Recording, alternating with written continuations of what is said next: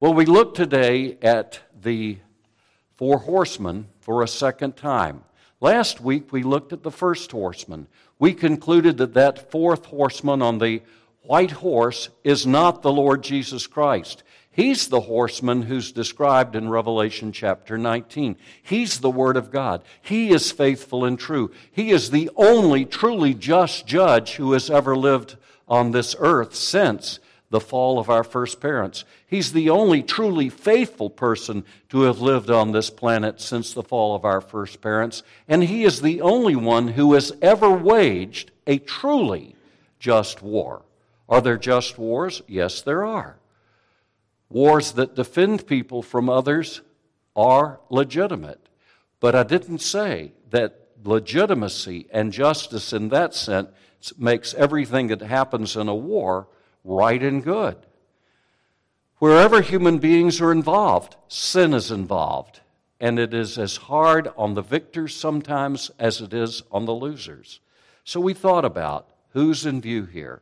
Who is in view here is one who is conquering and who is hell-bent on conquest.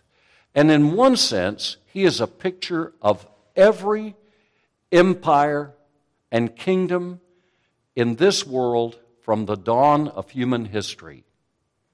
In another way, he has a final manifestation shortly before the return of Christ. Conquering and to conquer. Things seem so right, don't they, when we examine ourselves without the work of the Holy Spirit. Our cause is right. My strength is the strength of 10 because my heart is pure. As I look at people in history, I think that probably most world leaders, unless they were totally given over to depravity, like Joseph Stalin, an apostate who once studied for the ministry, or like Mao Zedong, I think that most people in history who have been conquerors have thought that their cause was just and right. Think of Alexander the Great.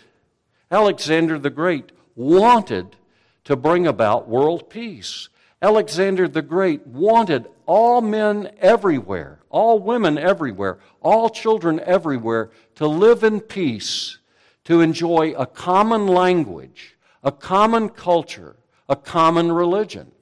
But don't cross him, because Alexander the Great and his four generals who eventually succeeded him, Cassander, Lysimachus, Ptolemy, and Seleucus, were among the cruelest of all the people the Jews ever dealt with.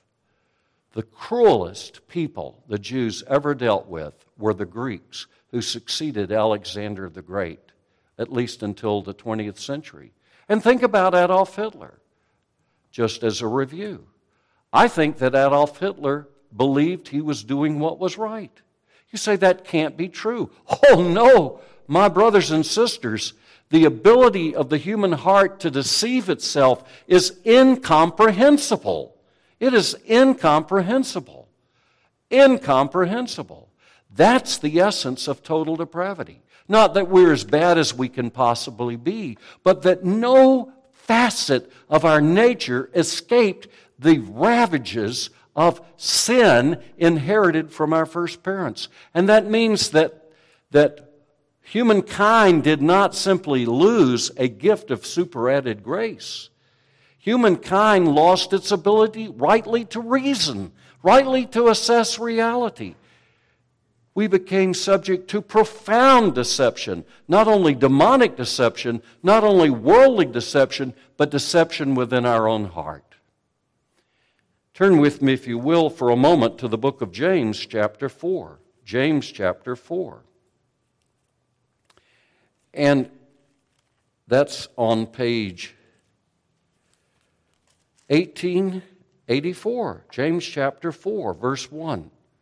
What causes fights and quarrels among you? Don't they come from your desires that battle within you? You want something but don't get it. You kill and covet, but you cannot have what you want. You quarrel and fight. You do not have because you do not ask God.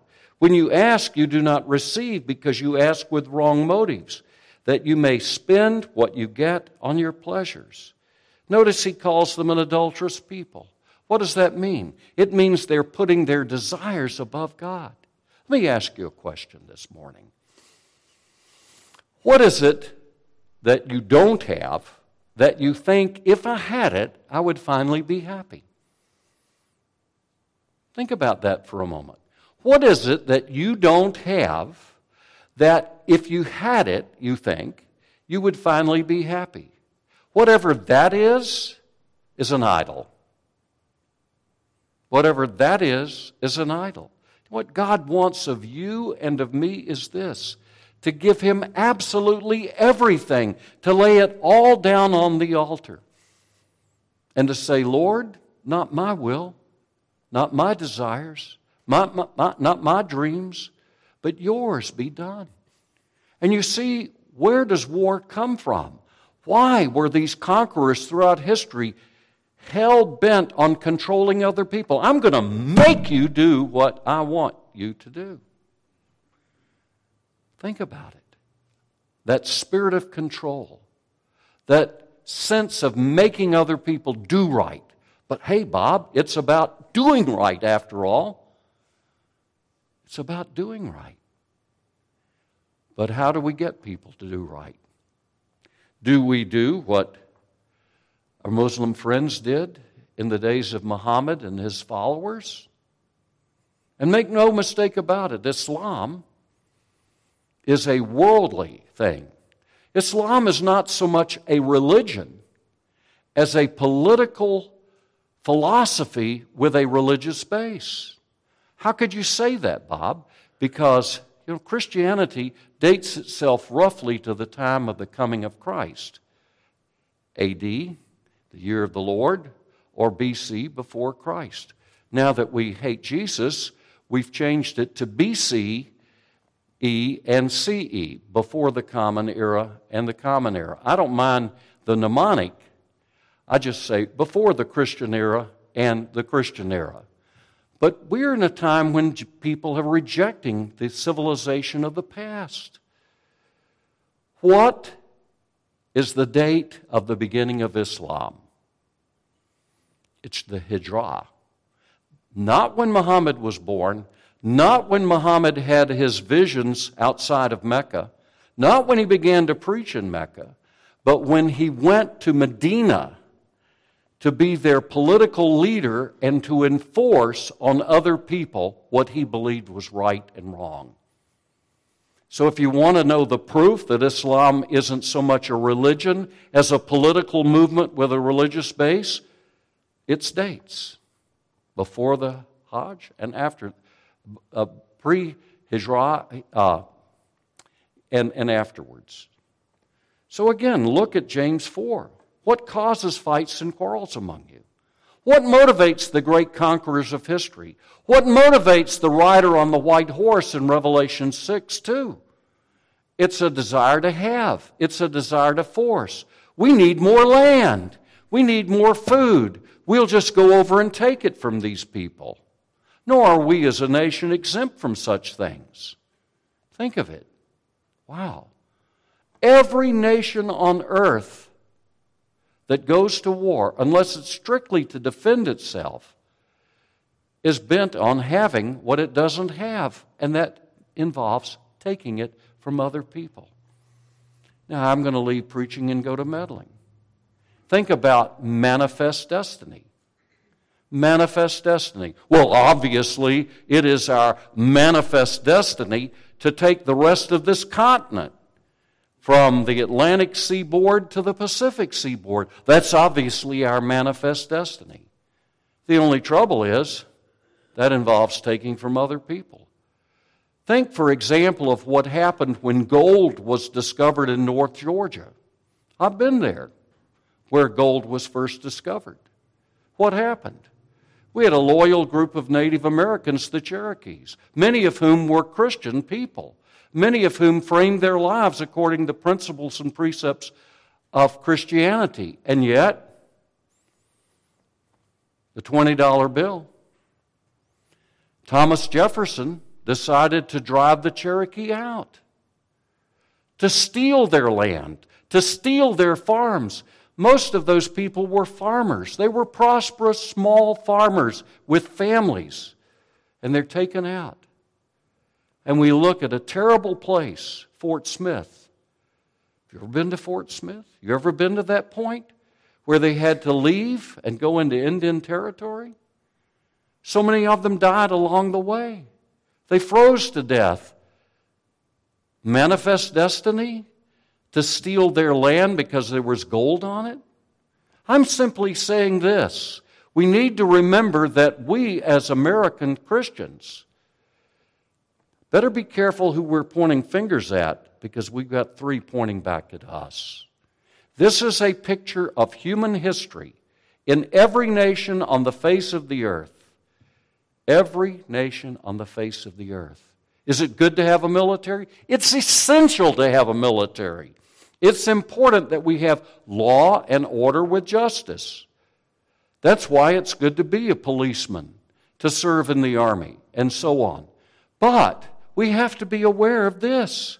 There's this tendency in you and in me to be discontent. I want more. I'm not satisfied with what I've got in life. That's quite a picture, isn't it? What causes fights and quarrels among you? Don't they come from your desires that battle within you? He's not even thinking about literal war between nations at this point. He's thinking about why you have a fight with your wife or husband. You will show me respect. You will give me what I want. You will do this or that. Of course, as we grow up and we mature, we learn to be much more subtle and much more manipulative about it.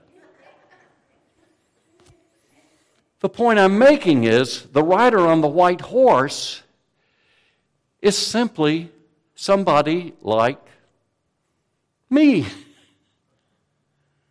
I want things. I want this. I want that. And the test is this. What is it that you don't have, that you want, that makes you unhappy? I'll say this. Happiness is rooted in contentment.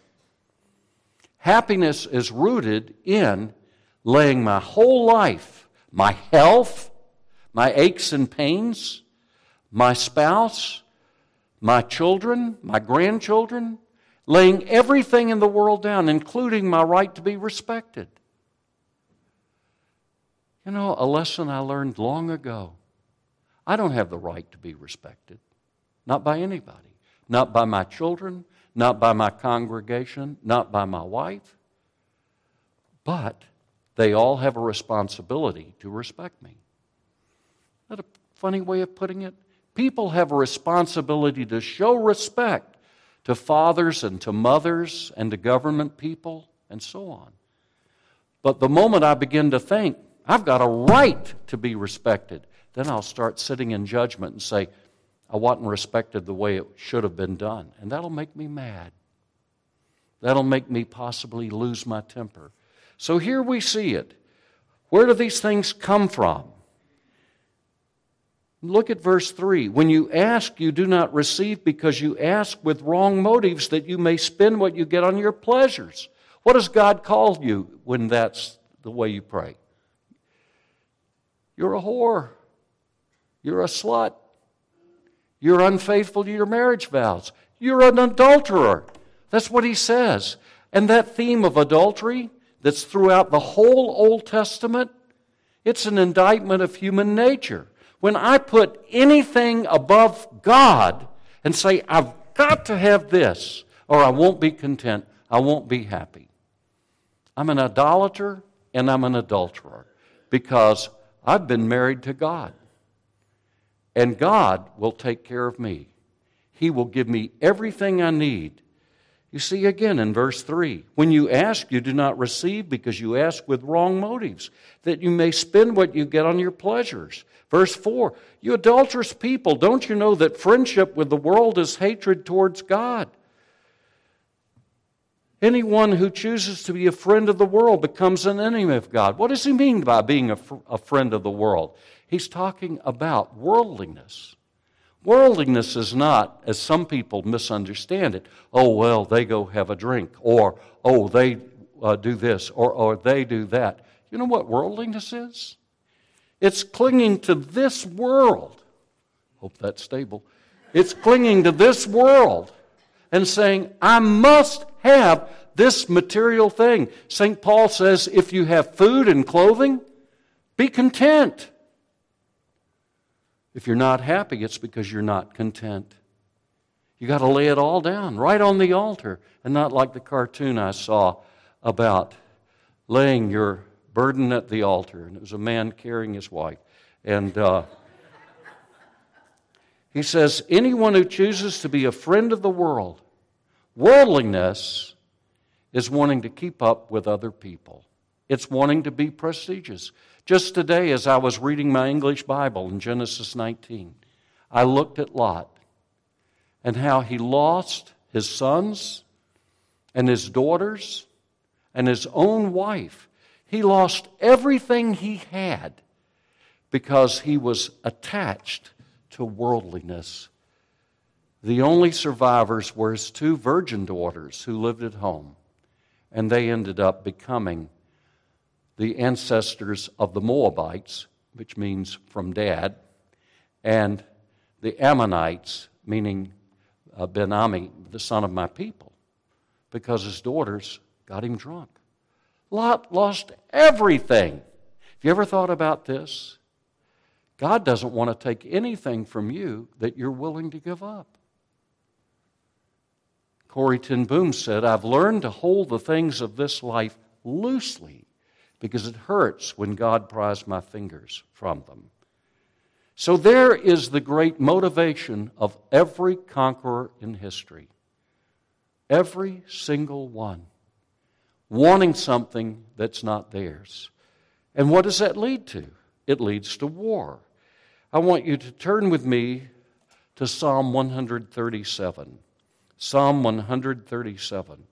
Because we see then what comes in the wake of war. Psalm 137. The Jewish people were finally conquered by the Babylonians.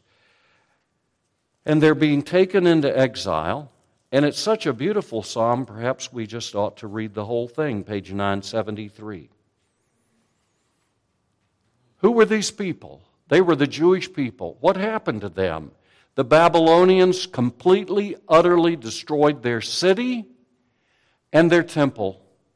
And did you know that the Jewish temple was destroyed on the exact same day of the exact same month in the Jewish calendar in 586 BC by the Babylonians as it was in 70 AD by the Romans? They'd lost everything. What's it like? What's it like to lose a war? What's it like to be confronted by the rider on the white horse, followed by the rider on the red horse? By the waters of Babylon, we sat and wept.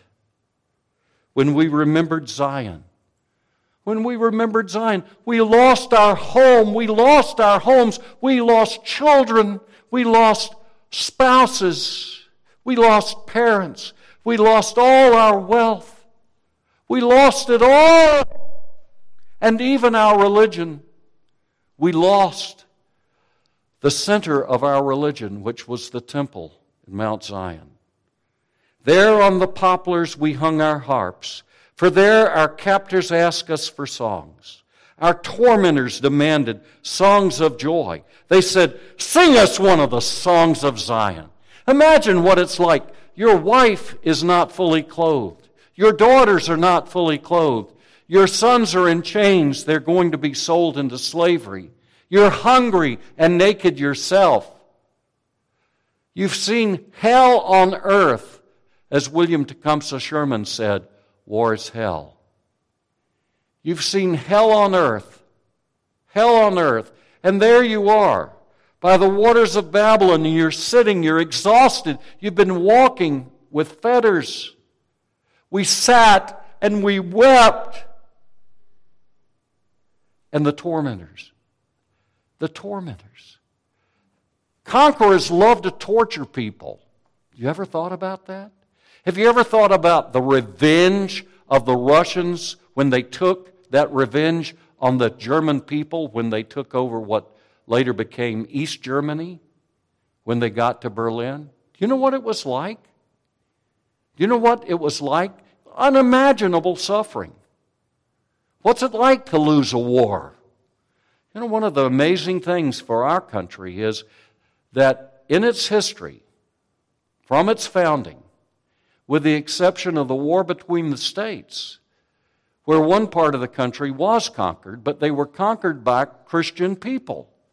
And what I mean by that is people who exercised a restraint, by and large, in terms of taking vengeance. What's it like to be conquered by people who hate Jesus? What's it like to be conquered by people that simply want to destroy you and torment you and take out all of their anger, all of their pain and suffering on you? Our tormentors demanded songs of joy. Hey, get up, sing a happy song for us. We've heard about you Jews and how beautifully you sing. Come on, get up. Look at what he says. How can we sing the songs of the Lord while in a foreign land? If I forget you, O Jerusalem, may my right hand forget its skill. May my tongue cling to the roof of my mouth. If I do not remember you, if I do not consider Jerusalem my highest joy. Remember, O Lord, what the Edomites did on the day Jerusalem fell.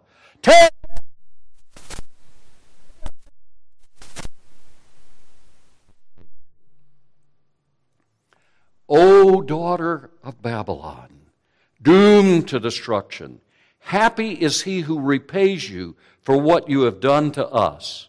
What did they do to them? Look at verse 9, and then we'll turn back to Revelation 6 for a moment. Verse 9, he who seizes your infants and dashes them against rocks. What? What's it like to lose a war? What's it like to lose the war in the ancient world and in the modern world where there's no Christian restraint as there was in the war between the states or as there was in the war for the American independence from Britain, where there was restraint because nations were governed somewhat by Christian principles, Christian restraint? What's it like when there is no restraint? What's it like when it's under atheism? As in the case of Russia and Germany. What's it like? He who seizes your infants and dashes them against the rocks. Back to Revelation 6 for a moment. That's a picture of the red horse, and that's the picture of the black horse that follows it as we turn back to Revelation 6, page 1919. What is it a picture of? What comes in the wake of war? Death on a black horse, with the grave coming behind it. And then we see this. What comes in the wake of it? In verse 6, Revelation 6:6. Then I heard what sounded like a voice saying among the four living creatures, a quart of wheat for a day's wages, and 3 quarts of barley for a day's wages, and do not damage the oil and the wine. What's that a picture of? It's a picture of famine and disease, dysentery. Battlefields are never sanitary places. They're places where disease spreads. Wow, where plague comes. That's what comes in the wake of the white horse, so hell-bent on conquest, believing that it's doing something noble and good for the world, bringing about, under the Caesars, the Pax Romana. We're going to make world peace, and we'll stomp on you with a hobnail boot if you get in our way. What's in the wake of it? War. And what's in the wake of war?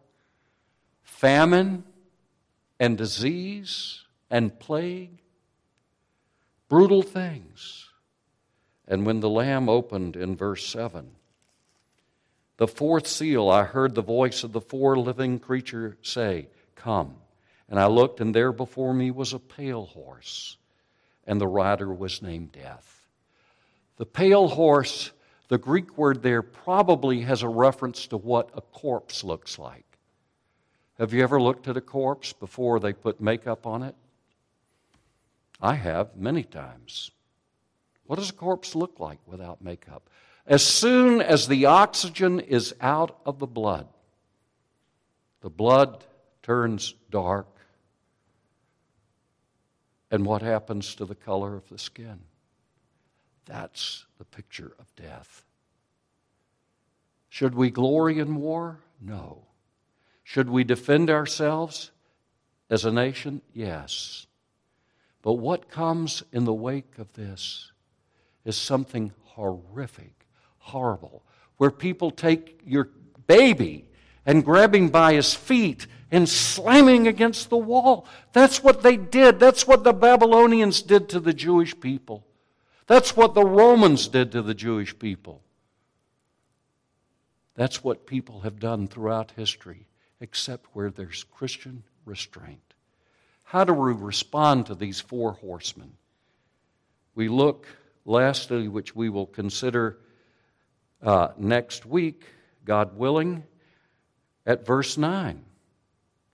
That's our response. It's all we can do.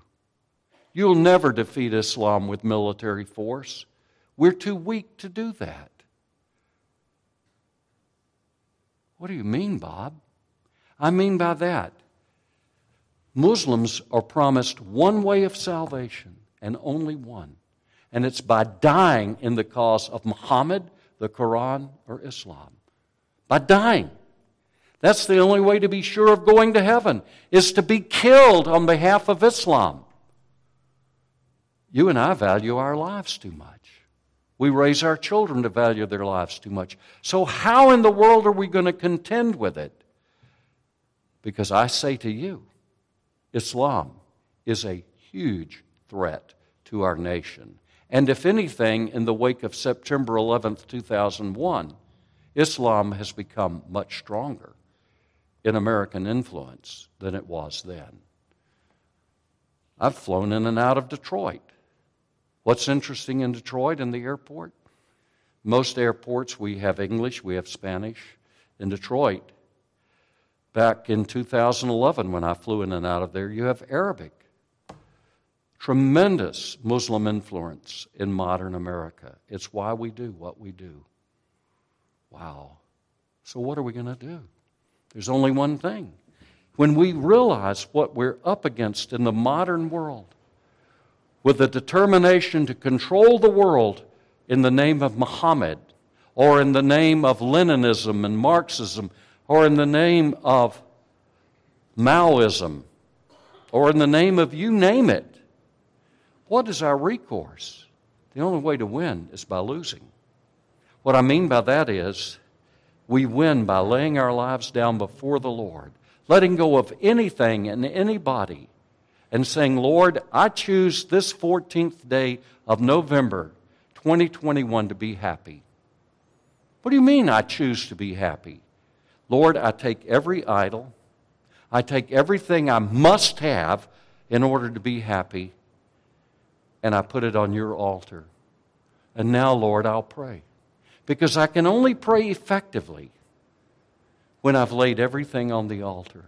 Otherwise, my prayers are terribly hindered. Think about the way they prayed as we prepare for next week. Look at war. Look at its legacy. Do you remember what Robert E. Lee said to James Longstreet? Lee said to General Longstreet, "It is well that war is so terrible, else we should grow too fond of it." What? Fond of war? Hey, you know, it's fine when you're sitting on your nice horse and you're looking out over the troops and you're commanding them. When the boys are here and the boys in there, and Sandy's and my distant ancestor, George E. Pickett's troops are slaughtered because of that old man, referring to Robert E. Lee. It's fine when you're standing up there on your white horse and you're looking down. Else we should grow too fond of it. It's exciting if you're not being directly in the battle, hand-to-hand combat. War's exciting. It's kind of like a deer hunt. Wow. But Lee recognized, as he spoke to General Longstreet, it is well that war is so terrible, else we should grow too fond of it. So that feeling, I got to do this, the temptation to do wrong because you've got a need you're not getting met, that's in us as well as in world leaders, lay it on the altar. Why don't you pray with me now? Lord, I take this thing that I think I got to have in order to be happy. Changes in my spouse, changes in my children, changes in my health, changes in my economic situation, changes in my church, changes in my perception of authority. Lord, I lay them all down on your altar so that I can pray effective prayers, so that I can see the world changed as I humble myself before you.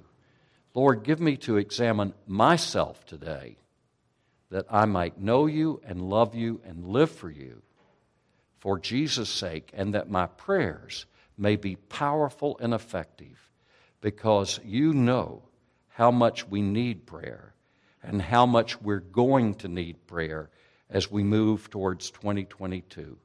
Lord, have mercy. Christ, have mercy. Lord, have mercy. O Lamb of God, you who take away the sins of the world, have mercy on us and grant us your shalom, your peace, your prosperity. In Jesus' name, amen.